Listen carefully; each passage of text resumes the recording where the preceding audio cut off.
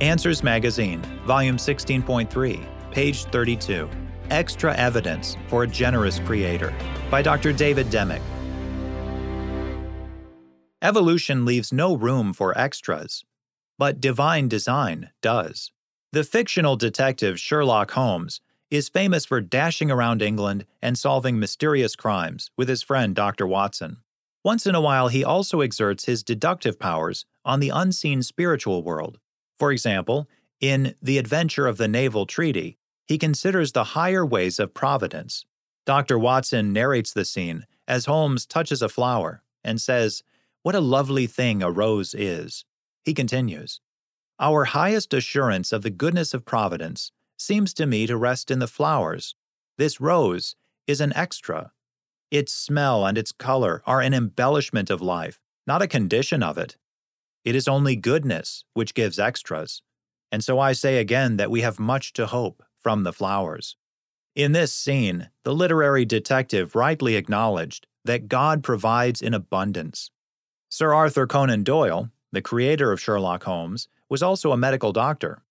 At the time, in the 1890s, Doyle probably didn't realize the extent to which the creator's gracious extras applied to the human body. Now, after gaining over a century of medical knowledge since Doyle wrote, we better understand the extravagance of extras that extend our lifetimes up to 8 times the span we need for procreation, and greatly increase the comfort and enjoyment of those extra years. For example, most of our vital internal organs have at least 3 times, and even up to 10 times, as much functional tissue as we need to survive. Even our brains have about twice as much. 1. Lungs. We can lose one of our 2 lungs, and while we may not be able to run races, we can live and get around. Being short of breath at rest doesn't usually happen until we lose 65 to 75% of our lung tissue. 2. Kidneys. It's common knowledge that we can lose or donate a kidney and still get by just fine. In fact, we must lose one kidney and most of the other before we run into life-threatening trouble. Our kidneys have so much extra that we must lose 70 to 75% of our kidney tissue before we have kidney failure. 3. Liver. The liver works with the kidneys to detox the body and performs many other amazing biochemical jobs. As with the kidneys, we're able to get by on a fraction of our normal liver tissue. In fact, the liver can function at 30% capacity, and in most cases, will eventually regenerate. 4. Brains. Even our brains can compensate for major loss of nerve cells, especially if the loss occurs in youth. Following hemispherectomies to treat severe seizures, children who have surgically lost half of their brains have shown amazing ability to rewire their brain cell circuits. A researcher remarked, "The people with hemispherectomies that we studied were remarkably high functioning. They have intact language skills. You can almost forget their condition when you meet them for the first time." 5. Heart.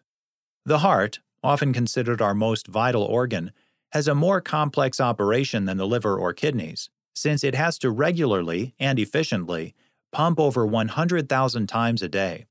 It also displays remarkable functional reserve. For example, in its vascular supply, at least one of the 3 main coronary arteries usually has to be 50 to 70% blocked before presenting much danger of heart attack or heart pain, angina. Some people get by on much worse coronary blood supply than that.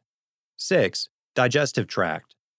We have about 20 to 25 feet, or 6 to 7 meters, of digestive and absorptive bowel in our gastrointestinal tract.